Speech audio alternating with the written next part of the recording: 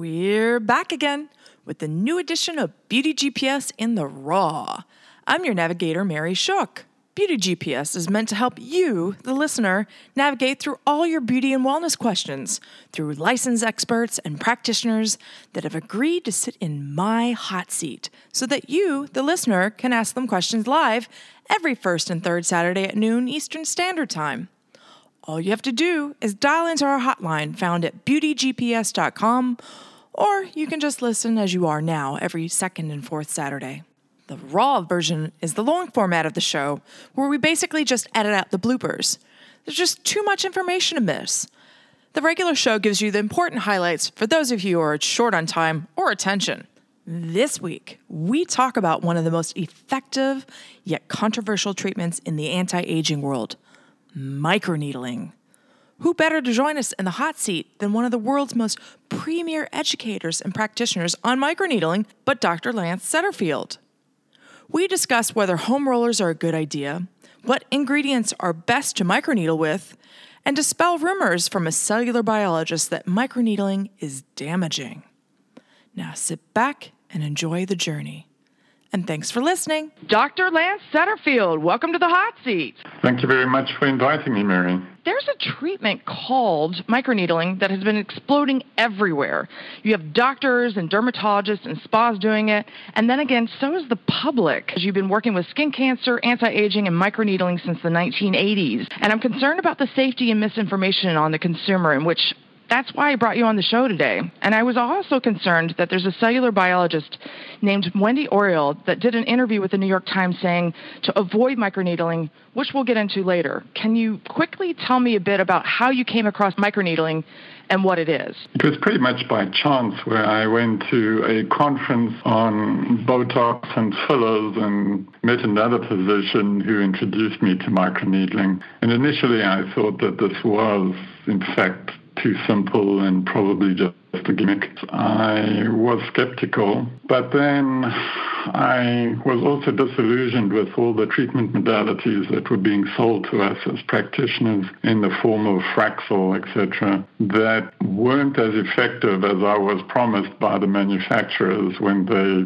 sold me the equipment. So I started looking for a new angle and a distinctive difference, and so I pursued the microneedling. And after a few years, I saw that, wow, there was something to this. I was getting great results. It piqued my curiosity, and I started researching on how it was possible to get these results. Ended up writing a book in 2010. And then things have evolved ever since then, and I'm now on to the third edition of my book, where some of the ideas we had originally have been tossed out, and we've moved on and trying to perfect things day by day. And you were really ahead of the curve, because a lot of doctors are only just recently getting into microneedling with the PRP and all of that. It's your keen eye that said, hey, listen, you know, what these machines are promising, I don't think I'm seeing it. And then all of a sudden, I'm seeing results from this other thing called microneedling. You just seem very perceptive in what it is that you're observing. Well, it wasn't just me observing it. It was my patients that went and told their friends, and I think that's what's driving this on the internet. Physicians are now starting to wake up to the fact that, hey, there is a new kid on the block, and it's because patients are coming in and demanding this, because they go on websites and forums and show their own undoctored, unphotoshopped pictures and describe real results in the absence of an industry spin. You know, my patients were complaining they weren't getting results with those other treatment modalities, or they were getting complications. And my life is far less stressful now because this is much lower risk. I mean, there's still complications if not done appropriately. And I get a little bit nervous when people want to do the do-it-yourself treatments at home and maybe buy my book in order to circumnavigate the system and not have to pay a professional big money. But certainly in the right hands, this is a very powerful treatment modality that is lower risk than the average treatments out there today. We'll go into actually home use and versus professional use. First, I want to talk about the different tools that are out there. You have a roller, which looks like a little roller with needles. there's a stamp that looks like what it sounds like, a stamp that has needles in it. And then you have these machines that are almost like tattoo machines that are automatic, and they go at a high pace or frequency, and it is very similar to a tattoo machine. Now, do you have a preference? Is one better than the other? Like, which is the best one to use in your own opinion as a professional, and then which is the best as a consumer, if we even think consumers should be doing this? So as an independent educator, I try not to promote any one brand. I have one or two favorites of my own, but that doesn't mean to say that there aren't others in the world that are not great either. And each of these tools has its advantages and disadvantages. For instance, rollers, the size of the cartridge may preclude easy treatment in confined areas like under the nose or around the eyes or on the nose, whereas on big open spaces like a back or a chest or an abdomen, one can really get the job done quite quickly. Pens, on the other hand, you can adjust the needle length, whereas on a roller you pretty much pick the needle length you want to use, and that is a problem in that different areas on the body are different thicknesses, and so a roller is not adequate to treat all areas on even the face, for instance. Whereas with a pen, you can adjust the length and treat the same face with the same cartridge, thus reducing your overhead or your cost per cartridge. But then the problem with the pens is that the cartridge tends to have fewer needles, which in turn is then compensated by the speed that these motors fire at of up to 150 times in a second. But you've got a tight configuration of these needles, so you can only treat a small area at once, and then it's easy to miss an area depending on your technique. And if you do get post-inflammatory hyperpigmentation, then you end up with stripes or patches. It's difficult to say use this or use that. It all depends on your scope of practice and your proficiency. But certainly there are poor quality devices in both the rollers where the needles fall out and in the pens where the motors are too weak, or the needles potentially have shrapnel hanging off the sides that could be deposited into the skin and maybe cause scarring or granulomas. So it's really quite a complex question that you're asking there, and there's no easy answer to it. But it's something that you have explained in your books. I have, but it's more on a generic basis of here's what to look for in, quality of needles, motor strength, needle configuration, and what you're trying to treat. And then there's battery operated versus direct wiring to the wall. So all of these things can be a benefit, but also a negative issue, such as running out of power in the middle of the treatment if your battery goes flat. Or if the cartridge gets stuck and you don't know it and you're scratching it across your customer's face. So that could be one of many things that could malfunction, I think, in the motor types of equipment. But in the rollers, for myself, I used to use the rollers because that was really what was available in the beginning, and they came at really long depths.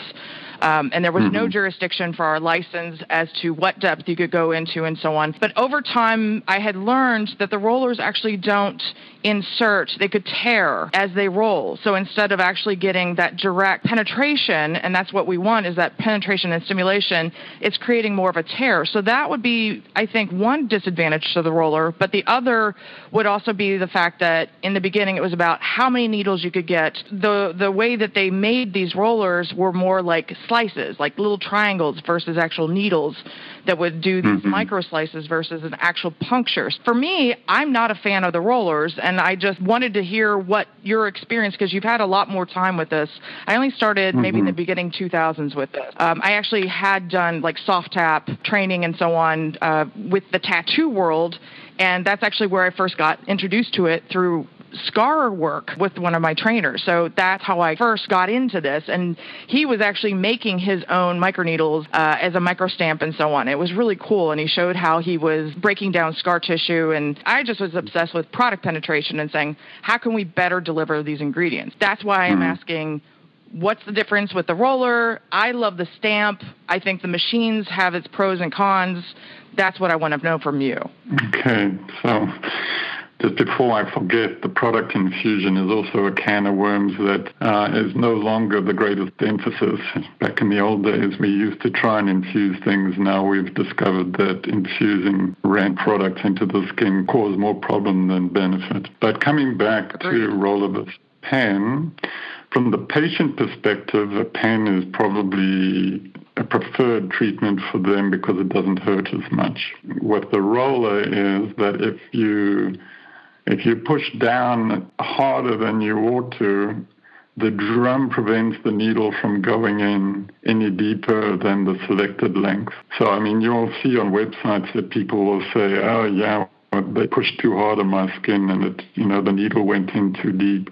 The needle can only go in the exact depth because the roller prevents it from going in. The drum prevents it from going in any further. Whereas with a pen, you have a hollow area with the needles inside it, and if you push too hard, the skin can go up inside the cartridge, and now you have a different penetration depth than the pen is set to. So that is an issue. And then it just shows you what marketing can do to the perception of the public. You mentioned there that rollers tear the skin. That was something that Dermapen came up with in order to crush the roller market so that they could get ahead with their devices. And in actual fact, if the needle from a pen is going into the skin 150 times in a second, you have no idea whether the needle is in the skin or out of the skin as you move the device across the skin.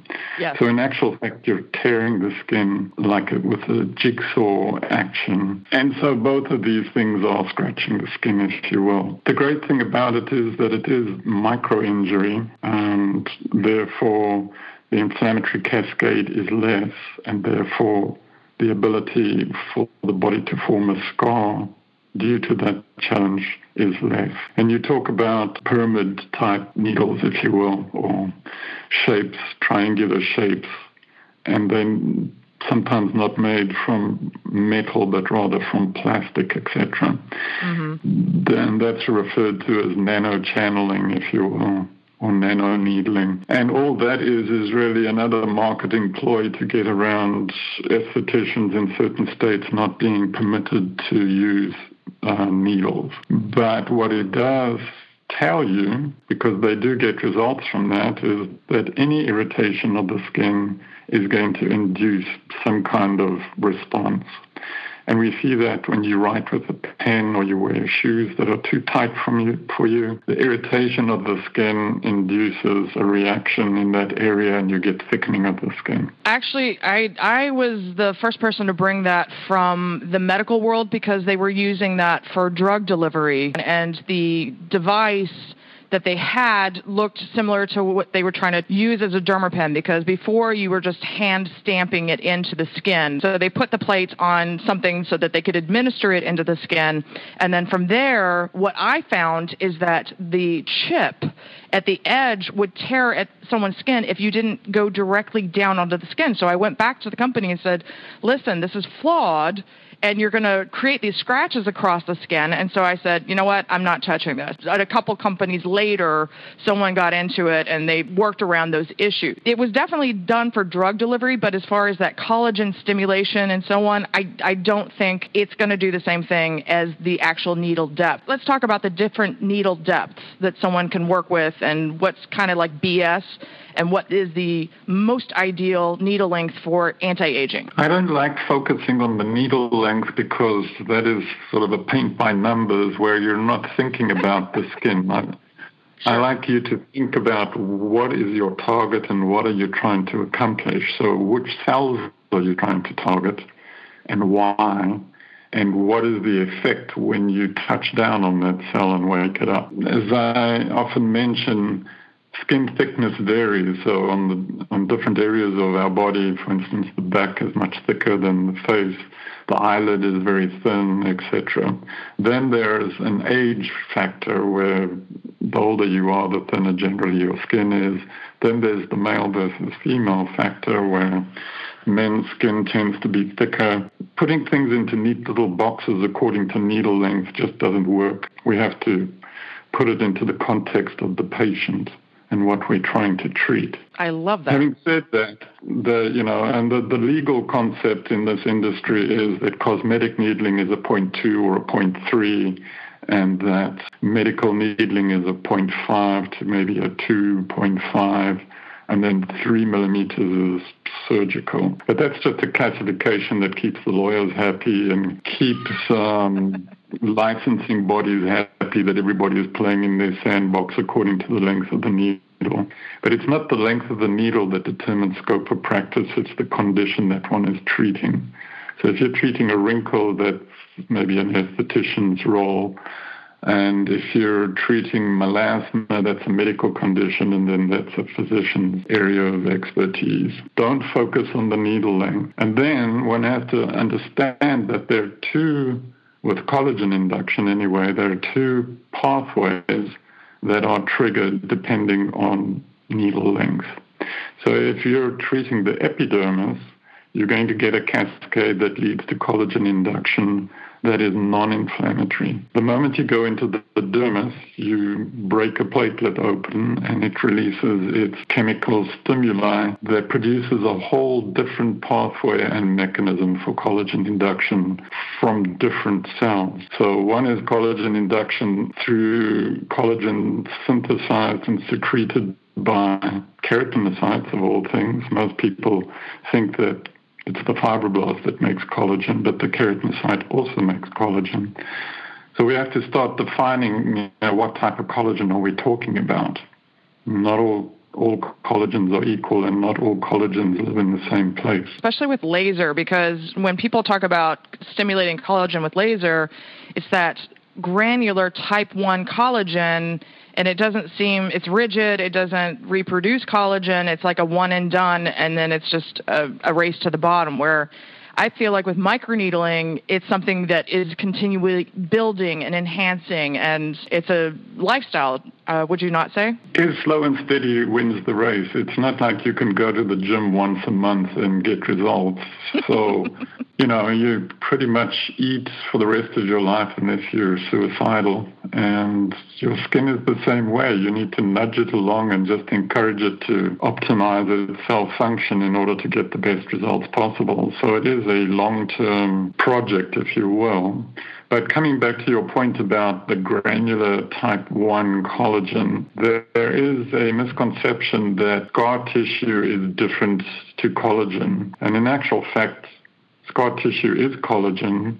It's just that normal collagen has a different configuration in that the fibers are laid down in a basket weave pattern, whereas scar collagen, the fibrils are thicker and they are laid down in parallel bundles, which gives you that weird folding to the skin, if you will, and the stiffness and rigidity. But it just doesn't seem like it ever reproduces again. It becomes rigid, and then as it ages, it kind of collapses. If you've done a lot of heat, it seems like it's really hard to revive that collagen again. Well, Mary, the reason for that is heat shock protein 47 that is triggered with those heat treatment modalities is well known to cause scar tissue. Mm-hmm. And when you have a scar, and as you age, your normal collagen deteriorates and is depleted, you're basically left with that scar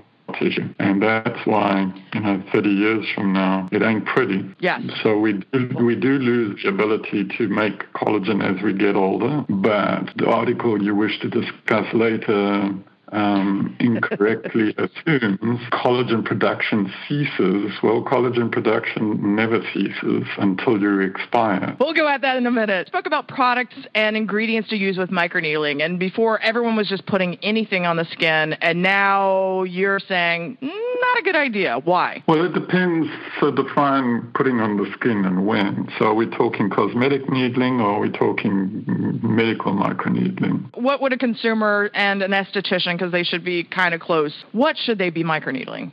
So consumer and esthetician infusion with epidermal injury is less of a concern than the medical treatments where the product is actually infusing down into the dermis and therefore the system. And I know I'm going to get a lot of flack for this statement because there are a lot of companies that are making products that they say are completely safe to use with microneedling and designed to use with microneedling, etc. But as the FDA starts focusing on this, and they certainly have come down with some statements recently, they're going to be clamping down on infusion of products that are not drugs. So certainly in the last 10 or 15 years, we've been infusing all sorts of cosmetic products into the skin with good benefit in some cases. But now as more people have climbed on the bandwagon and want to be different from other people, they're recommending weirder and weirder ingredients to infuse. And if these are, for the most part, not native to our body, it triggers an immune response. And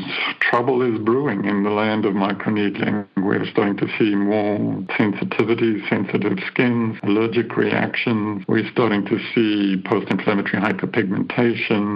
And in fact, we're starting to see scarring. People will say, okay, well, microneedling is colorblind and therefore completely safe to use in all skin types. And in isolation, that is true. And there are some studies showing that the MSH cascade, etc., is decreased after microneedling.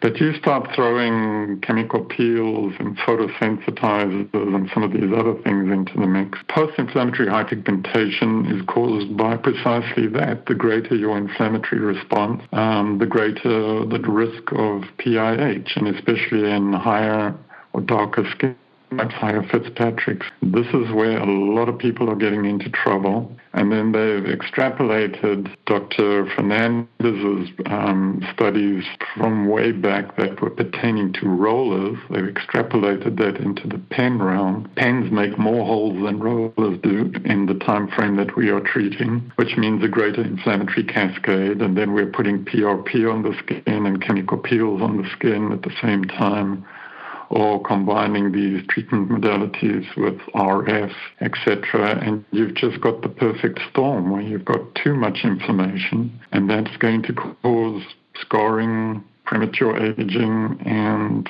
PIH. So the very things that are attractive for microneedling are now being countered by getting greedy and trying to add all these extras to them. We know specifically that an ingredient for both of us that's a difficulty is hyaluronic acid, and I would say that that's in maybe 95% of those things that are concentrated into the skin. I personally have issues with hyaluronic acid that I've made very public, but what would be your issue or what you found it to be difficult, and could it be causing those sensitivities that you're talking about? It could be. I mean, it's difficult when people send you a label that's got 20 things on it and they say, I've had a reaction and, what do you think the problem is? Which one do you blame? And when we look at HA, we think, well, this is a native molecule, so there's not going to be an immunogenic component to this. But that is not true, as you have. The power is in the experience. So a lot of us, how I got into needling, I saw results and I knew them to be true, even though I didn't think they were possible to begin with. And then once I knew they were true, then I went and pursued why they were true. So now you have experience where people have had problems with HA, and you think, well, that's not possible because HA is in our bodies. How are we going to react to this stuff? But a good analogy would be like a jumbo jet and a fighter jet are airplanes, right? They both have the same name, they're the same thing, yet they have hugely different functions. And so just because HA, low molecular weight versus high molecular weight, is HA, doesn't mean to say that all HAs are the same and that they have the same function. And for instance, the jumbo jet is huge and the fighter jet is small and it drops bombs, so it's inflammatory. Well, in the same way, a small molecule of low molecular weight HA is designed as a biosignal to induce a whole host of different reactions in the body to that of the molecular size of high molecular weight HA. And so that's where people, they're so focused on, HA is a filler and it is a moist moisturizer, and all the rest. But they fail to see that it is a biosignaling molecule as well, and different sizes do different things. And we know that low molecular weight HA is associated with interleukin-18, which is one of the chemical signaling molecules, if you will, that is associated with dermatitis. So there's adequate science to show low molecular weight is just a bad idea.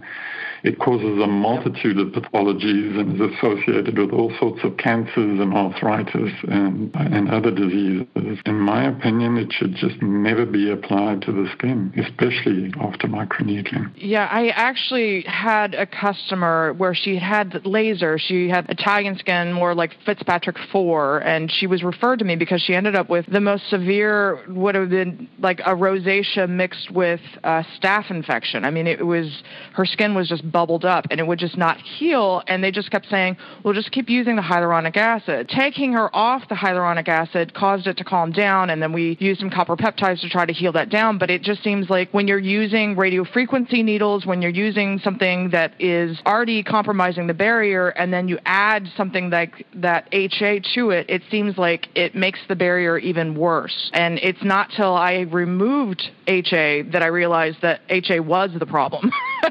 Because we were all told it was great. I just never liked it because in the beginning it was sticky because it's a sugar. So I thought, well, maybe people are breaking out and having problems with it because it's sticky and dirt and the environment sticking to it. And then later, as it got smaller, we ran into a lot of issues. People were just super sensitized and always dry, and that gets into a whole different conversation. But in the realm of microneedling, it is very present in formulations, which kind of gets into another question that a customer has later on, so I'm going to save for that. In the meantime, what are some of the things that people should be looking out for when it comes to microneedling? Like all kinds of microneedling. You should watch out for X.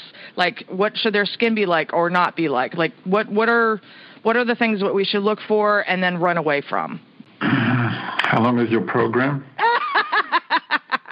Let's get the highlights. So we know that you can't have pustular acne. Acne scars, fine. Pustular acne, no. But what would be some other things you're like, please do not microneedle? Well, having said that now, I have a feeling that a few years from now and after we've done a few more studies, that microneedling is actually going to be the core treatment or the foundational treatment for acne. And everybody is horrified when I say that, and they say, oh heavens, you're going to take the bacteria and transplant them somewhere else and spread infection. But life is never as simple as we sometimes think. Lawyers love this cause and effect. You poked a hole, they got flesh-eating disease, and therefore it was the needle that you poked. And that's not necessarily true. And so there are all sorts of underlying causes of acne, like hyperkeratinization and inflammation, etc. And needling triggers TGF-B3, which is anti-inflammatory. Needling normalizes sebum secretion out of the sebaceous. Needling downregulates keratinization, so you get less hyperkeratinization, which is the underlying cause of acne. Now, I'm not saying that people listening to this program must run out there and start doing this treatment. Certainly, as physicians, we have other weapons to counter complications like infections. But I've seen anecdotally some amazing results on patients where it was out of desperation that needling was tried and they improved. So I've seen that all around the world where acne has been needled with good results. But we don't have adequate studies really to the general population loose on going to do these treatments. I'm not saying go and do it. If you're a physician, then that's your scope of practice, and you probably could do it off-label, so to speak. Having said that, coming back to the original question, I think that, as I mentioned, post-inflammatory hyperpigmentation is the biggest problem out there. And a lot of people that are embracing microneedling are higher Fitzpatrick skin types that have acne or acne scarring. And they have to be exceptionally careful as to, A, combining microneedling with other ingredients that are photosensitizers, beta-hydroxy acids and things like that, or antibiotics that are photosensitizers, tetracycline. Then there are non-steroidal anti-inflammatories that are photosensitizers. There are antihistamines that are photosensitizers. So a lot of it is medication.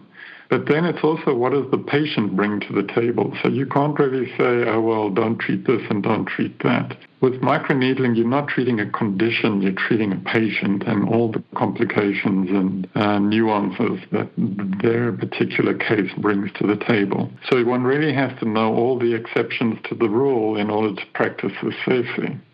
So we've gone from I'll just grab a roller and grab a cream and go home and live happily ever after to, hey, this is complex and you need to know what you're doing. And don't cry for me, Argentina, when you step on the landmines because you got your education from somebody on Facebook. I think to your point, this is one of the reasons that it should not be a home treatment.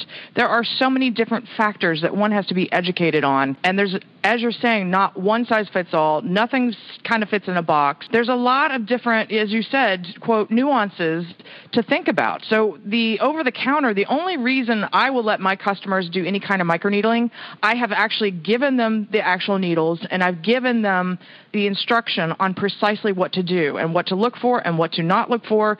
And then also a customer may hold on to their rollers or needles for too long and then they start to get dull and dent and jagged and they don't know when to throw them out. So there's no kind of guidelines to any of that. And that's where I think it's unsafe. And you see these articles, especially where they're like, oh, use your microneedle with vitamin C because vitamin C helps build collagen. And most of that vitamin C that's out there is so acidic and not pH balanced that it's giving all these little girls staph infections. I can't tell you how many staph infections I've had to deal with from that microneedling. And not just because of the pH of the product, but because people don't know how to cleanse their skin correctly to prepare for microneedling. So there's just so many different aspects to this, which, again, I'm sure is in your book. Is that correct? Well, maybe to a degree, but what you're describing there is, there's so many do-it-yourself people that just wing it and haven't got a clue, and obviously you're going to get complications under those circumstances, but certainly in all the years that I promoted home needling in my patients, never had anybody come back to me with an infection. And my primary consultation with the patient is 90 minutes. And part of that is to get a thorough history and do a thorough exam and, make all the right conclusions. But part of it is the education component where it's totally exhausting. But if you don't do that, A, they don't understand why they need to do it and their compliance goes down. And B, they will go home and do things that are not correct and get infections. Because they read about it. I want to make that clear. None of my clients had infections. They read something and they decided to pick up a special whatever that they saw and it's on eBay or Amazon and they thought, oh, well, I read about it. Mary lets me microneedle anyway. And and then all of a sudden, bam, they've got an issue or a tear. Like I had someone that bought a really expensive roller for the body and they came in and we were doing something with arms and I'm like, what are those scratches down your arm? She's like, well, this major plastic surgeon sold me this roller that's $150 that, this massive steel type of roller and she's overusing it and scratching to death her arms. And I'm like, you've got to stop. The needles are bad. Again, I personally don't think, unless it's under a very watchful eye, under certain guidance, that a consumer should be doing this at home on their own and watching YouTube and whatnot. You agree with that? Yeah, certainly. I gave all my patients this treatment. I selected them carefully. They had to have the brain cells to be able to understand what we were doing. And I was always accessible if there were problems. So, yes, there are always problems in anything we do in life, and then people tend to pick up on those problems and blow them out of proportion and write off the whole treatment modality on that basis. Well, let me ask you something that's an easy question. How long do you think people should wait to apply makeup or sunscreen after the microneedling? Well, are we talking medical or home? Both cosmetic now and then also the medical. Also for the listener that's doing this at home that still has no issues, when should they put on sunscreen or do the makeup and whatnot? What are good times to do this or not? Well, with the medical, I state that people should wait 24 hours to make sure that the channels are completely closed before you start applying your sunscreen or your makeup. If you're going for infusion of products, then at home, then you pretty much have to infuse those things within 15 minutes because the holes do close. Now, there's some studies that say it's maybe 8 hours or 10 hours, but the majority of the openings are closed within about 15 minutes. So if you're after infusion, that's your window of opportunity. But you certainly don't want to be putting your sunscreen on after you've done the home needling. So it's probably better to needle it in the evening and apply your de-aging serums or whatever in the evening, and then in the morning you apply your sunscreen and then your makeup. Great. We're actually on the same page because I do the same thing, and I actually try to get people to come later to do the microneedle because I'll have them masked to try to close everything down, and then I make them go home with the mask and say sit with that a little bit longer so that you're calming it and closing everything down and nice ingredients are penetrating at the same time. I love that confirmation. Thank you. What other things would you recommend post-treatment? Well, there are lots of things that I would love to use, but there are not many things that are FDA approved with a drug number. So that's why I went for HA, and that's not even FDA approved. But the lawyers are going to have a tough time picking you apart for using HA because there are so many safety studies in the realm of injectables. So that is a tough one. Until companies go ahead there and do their due diligence right in our present day and age with the FDA scrutinizing everything and getting more and more restrictions placed upon us, there's not much we can use after the medical microneedling. But then, in my book I go into the ingredients to use and ingredients to avoid, and retinol palmitate is a form of vitamin A that I prefer to use with microneedling because it's not as irritating. Magnesium ascorbate phosphate or sodium ascorbate phosphate is the form of vitamin C that I prefer. Ascorbyl tetroisopalmitate is a oil-soluble form of vitamin C that has been associated with granulomas. I'm not convinced necessarily that it is the vitamin C itself. I think it might be the oil coating that enables absorption that is causing the problem. But there needs to be more research on that. Things like green tea extract are my favorites for antioxidants. Resveratrol is not a bad option. Copper peptides, although having said that, copper and zinc and some of these metals may cause grief in our skin and maybe even granulomas. It's the peptide in the copper peptide that has the benefits, not the copper. Niacinamide is good. And then, of course, there's ferulic acid and all these things that one can use for hyperpigmentation. But anyway, that's quite a detailed question. And sure. Devote lots of pages in my book to things to include and things to avoid. The things to avoid predominantly are any product that's got lots of preservatives in it. And in my latest book, I even go into parabens. If you have breast cancer and you have parabens added to the mix, it will actually promote the breast cancer cell multiplication. So it's not that the paraben causes the cancer, but if it's present, it will increase cell division. A huge sticking point in the cosmetic industry right now. It's big because we're looking at legislation happening over parabens in California in itself. That could be a whole other topic I'd love to discuss with you because I have not seen anything clinically. I know others that are on the search for that, and it seems like a lot of this is still in theory. So I would love any kind of link to that I could also send the listeners to. I just got totally obsessed with the paraben story, and so I got pages and pages and even hypotheses of my own that nobody else has thought about. So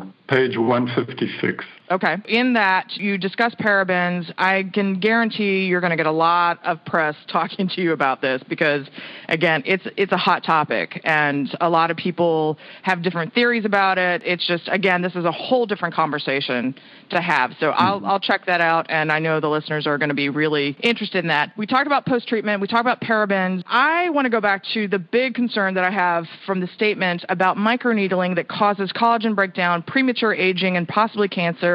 That was a woman named Wendy Oriel's claims. She's a cellular biologist. So Wendy Oriel did this interview with the New York Times about what she thought should not be in skincare, and then she added the fact, and she's been very adamant on her blog, about microneedle being damaging, and my customers were freaking out and saying, oh my God, are we doing something that's damaging because this is a microbiologist, and what's the scoop here? This statement really strikes at the heart of microneedling, where the distinctive difference for microneedling versus all other treatment modalities is that it does not result in scar collagen. Initially when I heard these comments from others around the world asking me to comment, my response was, well, why do we even need to talk about this? Because there's so much evidence that this has a biological basis for it, the growth factors and cascade pathways, whatever.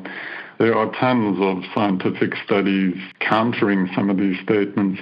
But then when I read the article, I could see how people could perhaps be intrigued or persuaded by some of these arguments. This is not just this article. The industry as a whole, I've heard other doctors use similar arguments, and it goes something like this. So a wrinkle is caused because of a lack of collagen. And basically, there are three ways that we get depletion of our collagen. It's aging, environmental influences like UV, smoking, etc., and then mechanical wear and tear. And in that article you mentioned, they use an example of a T-shirt as an inanimate object where after 30 years, the one that is worn shows the signs of wear and tear, and the one that was put away and never worn is in pretty good shape. And people get that analogy in that we do wear out as time goes on. But the problem with that analogy, where I object to it, is that it promotes the idea that our body wears out to the point where we are unable to produce collagen anymore. That is not true. We have regenerative capabilities as opposed to a T-shirt. The other thing is we really need to define a lot of things that are not defined in that article. For instance, what are we talking about when we say derma rolling? That's just a generic term for a treatment modality that has many applications and occurs at many different depths. So are we talking cosmetic or are we talking medical? If we're talking cosmetic, then the needles are not reaching down into the collagen and tearing it up and destroying it, as the article implies. And we're not killing cells because we're not going down into the dermis. If we're talking medical, well then yes, some of those assertions are correct, but out of context. Because, for instance, we do break down collagen with medical microneedling, but that triggers a cascade of collagen induction through stimulation and attraction of fibroblasts to the area to make new collagen. And there's TGFB3 involved with that, which is non-inflammatory and therefore results in non-scar tissue. So a lot of these comments, when they refer to needling causes scarring, well, yes, maybe it would if it was incorrectly done and there was too aggressive a treatment at too deep a depth and too frequent combined with PRP or chemical peels. But if done appropriately, scarred collagen does not occur. And then the other thing is to refer to things as skin cells. I know the blog probably meant to explain things to non-medical people, and therefore one has to simplify things a bit. But in that oversimplification, it just omits too much information that is necessary to draw the correct conclusions in all of this. So, for instance, there's a big emphasis on fibroblasts being the producer of collagen. Now, I talked earlier that keratinocytes also produce collagen. But the cornerstone to this article would be that there's the Hayflick phenomenon, where fibroblasts are able to divide up to 50 times and then they're done and collagen production ceases. So that is basing an argument on the fact that we have a finite amount of fibroblasts. Well, we don't have a finite amount. And if you do the math on that, in chick embryos, the fibroblast lifespan is about 60 days or 2 months. So if we do 60 times 50 or 2 months times 50, we've got about 8 years and a little bit of change. So if one takes this hypothesis, then at 8 years old, we're done. We're not going to have cells. We're in big trouble. And we know that that's not true from real life. So how do we explain, and her claim there is that by needling, you're inducing the need for subdivision of cells sooner, therefore you run through your 50 kicks at the can and you reach kicking the can far sooner. And so how do you explain that? Well, fibroblasts are not finite. They are mesenchymal in origin, and as the old ones die, new ones are brought to the scene. But the other thing is people often assume that the fibroblast, once it's had its 50 divisions, it dies. Well, no, it doesn't. It just changes its cell function. And we know that we get older, we have less collagen, and one would think, well, it's because the fibroblast lost the plot and doesn't know how to produce collagen anymore. But it's actually not because of lack of fibroblast function to produce the collagen. When they go into senescence, they don't die, they just take on a different function, if you will, where they now start secreting enzymes that break collagen down. So it's not due to a lack of collagen production in older people that we see less collagen. It's because of an increase in collagen degradation from the MMPs that senescent fibroblasts secrete. So that's a lesser known fact. So you see, it's pretty complex and one can't oversimplify, otherwise you're just going to omit relevant pieces of information that counter what is being said here. In the beginning, I was definitely going over a millimeter with the rollers, and I've had customers that have been doing it now into about 15 years. And those customers, I tell them, I said, everywhere that you've seen me roll and then where I've stopped, I said, look at where your skin has aged significantly where I'm not rolling, and especially like behind the neck, even where the sun is not even exposing. And I said, look where we have rolled. I said, you're not only younger, you're younger than we first met. There's definitely something rejuvenating, I think, within being conservative about the damage that we're creating to create that kind of effect, if you want to put it that way. So I like that you've got at least double the time that I have working with this. I was obsessed with product penetration at one point, and then I realized, you know what, I care about what happens afterwards. And to me, it was more about the needle than itself, which goes into some other questions in a minute again. What I wanted to cover, though, is the fact that there is an alarming trend, and I keep seeing it in my social media and so on, and I've also covered this with my microblading person, my expert, and it's the BB Glow, which is a microneedling service where you tattoo BB cream into the skin, and the skin is supposed to appear flawless. What are your thoughts about that? Go to my blog and look at why we should not do BB cream. I mean, I think I wrote an 11-page article on that. Wow. So again, it was, why do we even need to discuss this? But then the questions just kept coming. And there's all sorts of scientific evidence to show that this is a bad idea, from depositing foreign material there on a larger scale than the permanent makeup artists are doing with lips and eyeliners and dermablading for eyebrows. We're depositing masses and masses of foreign material, and then they say, oh no, but it's just superficial and it's not penetrating. Well, if you wash your face that afternoon and it doesn't come off, well, then it did penetrate. And people think that because it doesn't go into the dermis that there's not going to be an immune response, but that's not correct either.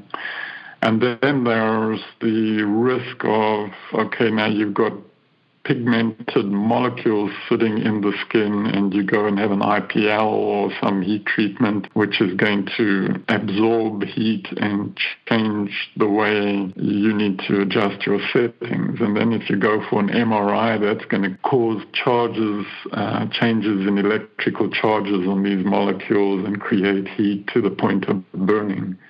And then if you do certain lasers, that is going to induce a change in the color of the pigment. So you can end up with black pigment in the skin. So there are just a multitude of, from inducing immune response that causes inflammation, that causes premature aging, that is the underlying cause of skin cancers potentially, etc. It's a multitude of reasons not to do this. Everyone, you're listening to a doctor say it's not a good idea for the BB Glow. Just get a good foundation, right? Or just microneedle. It looks gorgeous, but stop being lazy. Just put the BB Glow on the intact skin and look gorgeous that way. Don't compromise your health for the sake of a short-term solution that needs to be repeated fairly often, and the more repeated, the greater the chance of a reaction. You might not get a reaction the first time. People always point to, I've been doing this on so many people and they never got a reaction. Some of the reactions that you're seeing are not macroscopic, they're microscopic, and so you don't see an outward appearance of or evidence of it. Well, I have my listener questions, and we have Elizabeth in New York who wants to know which is more effective for her forehead lines and age spots, Fraxel or microneedling? Botox.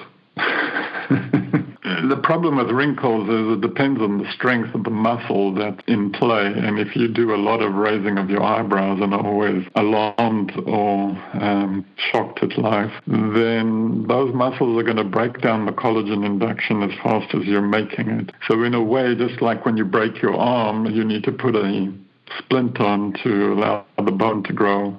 You need to Botox the forehead first and then microneedle, and that will allow the collagen to fill in eventually.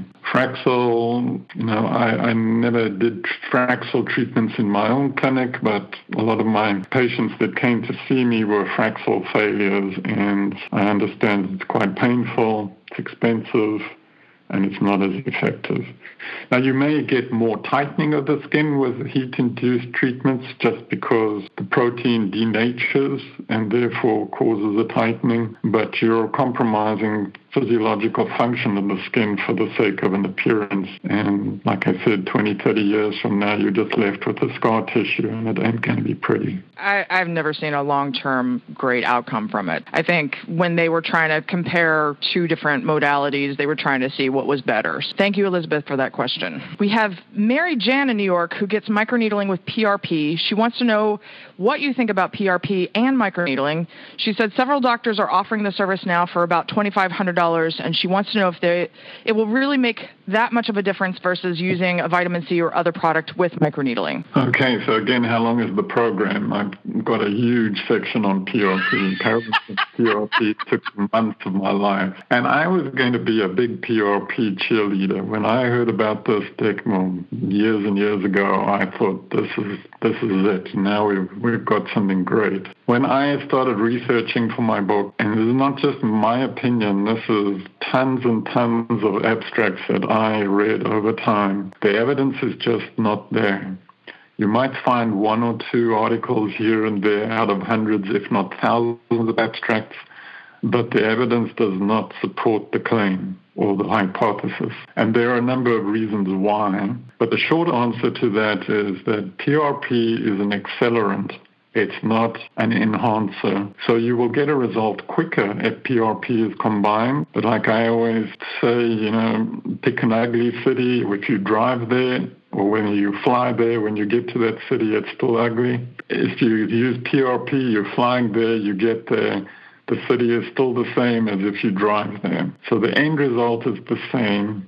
And that makes sense scientifically as well if you really think about it. And therefore save your $2,500 and rather buy skincare products to nurture and nourish the cells along the way. And a lot of these studies will show needling and needling combined with PRP, and the results are identical. So that's not just my opinion, it's proven by studies as well. And I've been trying to study it too, because I know I've had customers that have seen some doctors in New York City, and I told them, I said, the results are really nice. I said, there's nothing, I don't see any inflammation or anything that's crazy happening in the skin. I said, but I feel like you're going to get the same thing when you come to see me. It's just you got it a little bit faster, but you ended up kind of in the same place. That's interesting that you're saying that as well. And the other thing that I thought was fascinating is that many years ago, this was at least 10 years ago, I was at a medical show, and one of the higher, we'll say, radio frequency devices that was very hot at the time, they were over 25 degrees Celsius, and they were starting the whole vampire facelift with PRP and all of that, and combining it with fillers, because they said, you know what,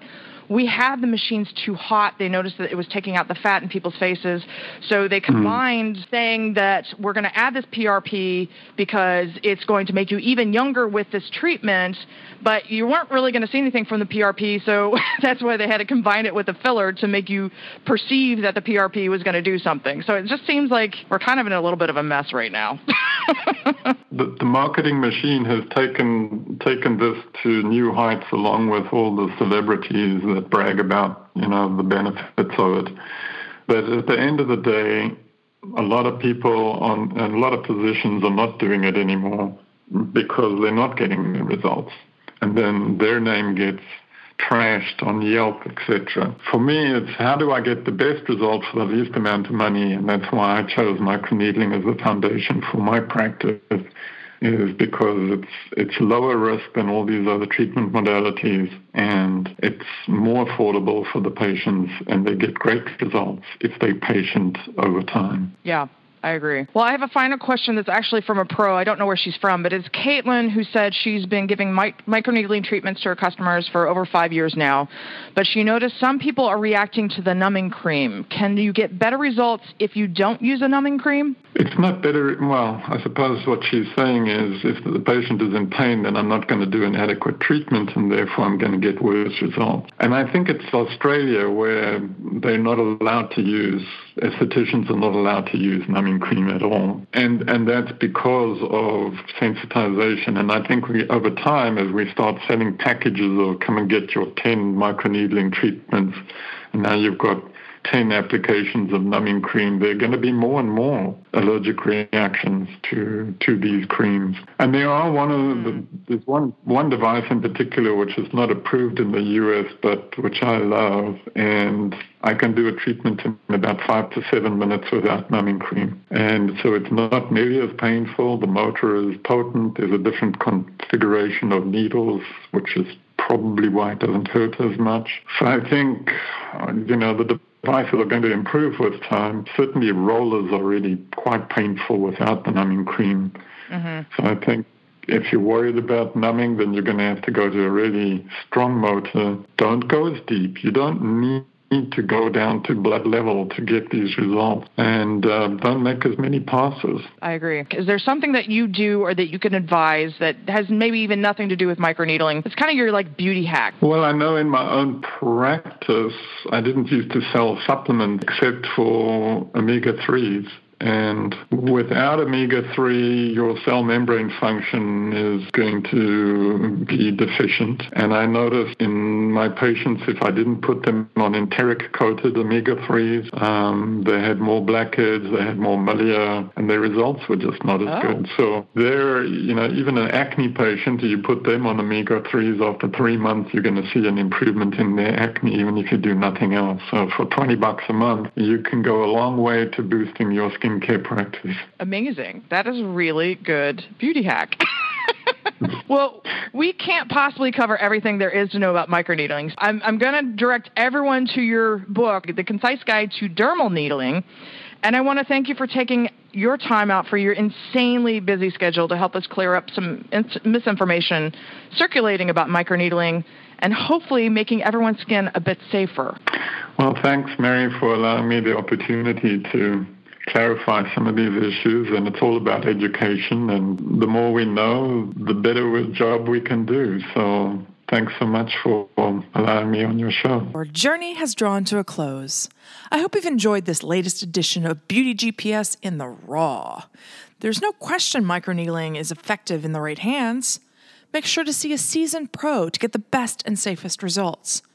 Be especially careful what you microneedle into the skin to reduce your chance of scarring, hyperpigmentation, or other detrimental skin conditions. For more information, please visit beautygps.com. Meanwhile, we'll catch you next Saturday at noon with our next special guest expert to take on your burning beauty and wellness questions live. Beauty GPS is copyright 2019, all rights reserved.